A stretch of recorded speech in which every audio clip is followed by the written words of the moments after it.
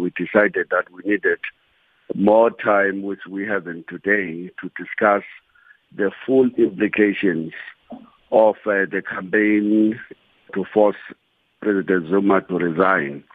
We've learned bitter lessons from 2007 that we must never ever again jump into an anti-this and anti-that coalition without satisfying ourselves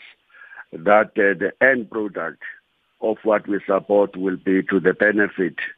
of workers and the poor in South Africa.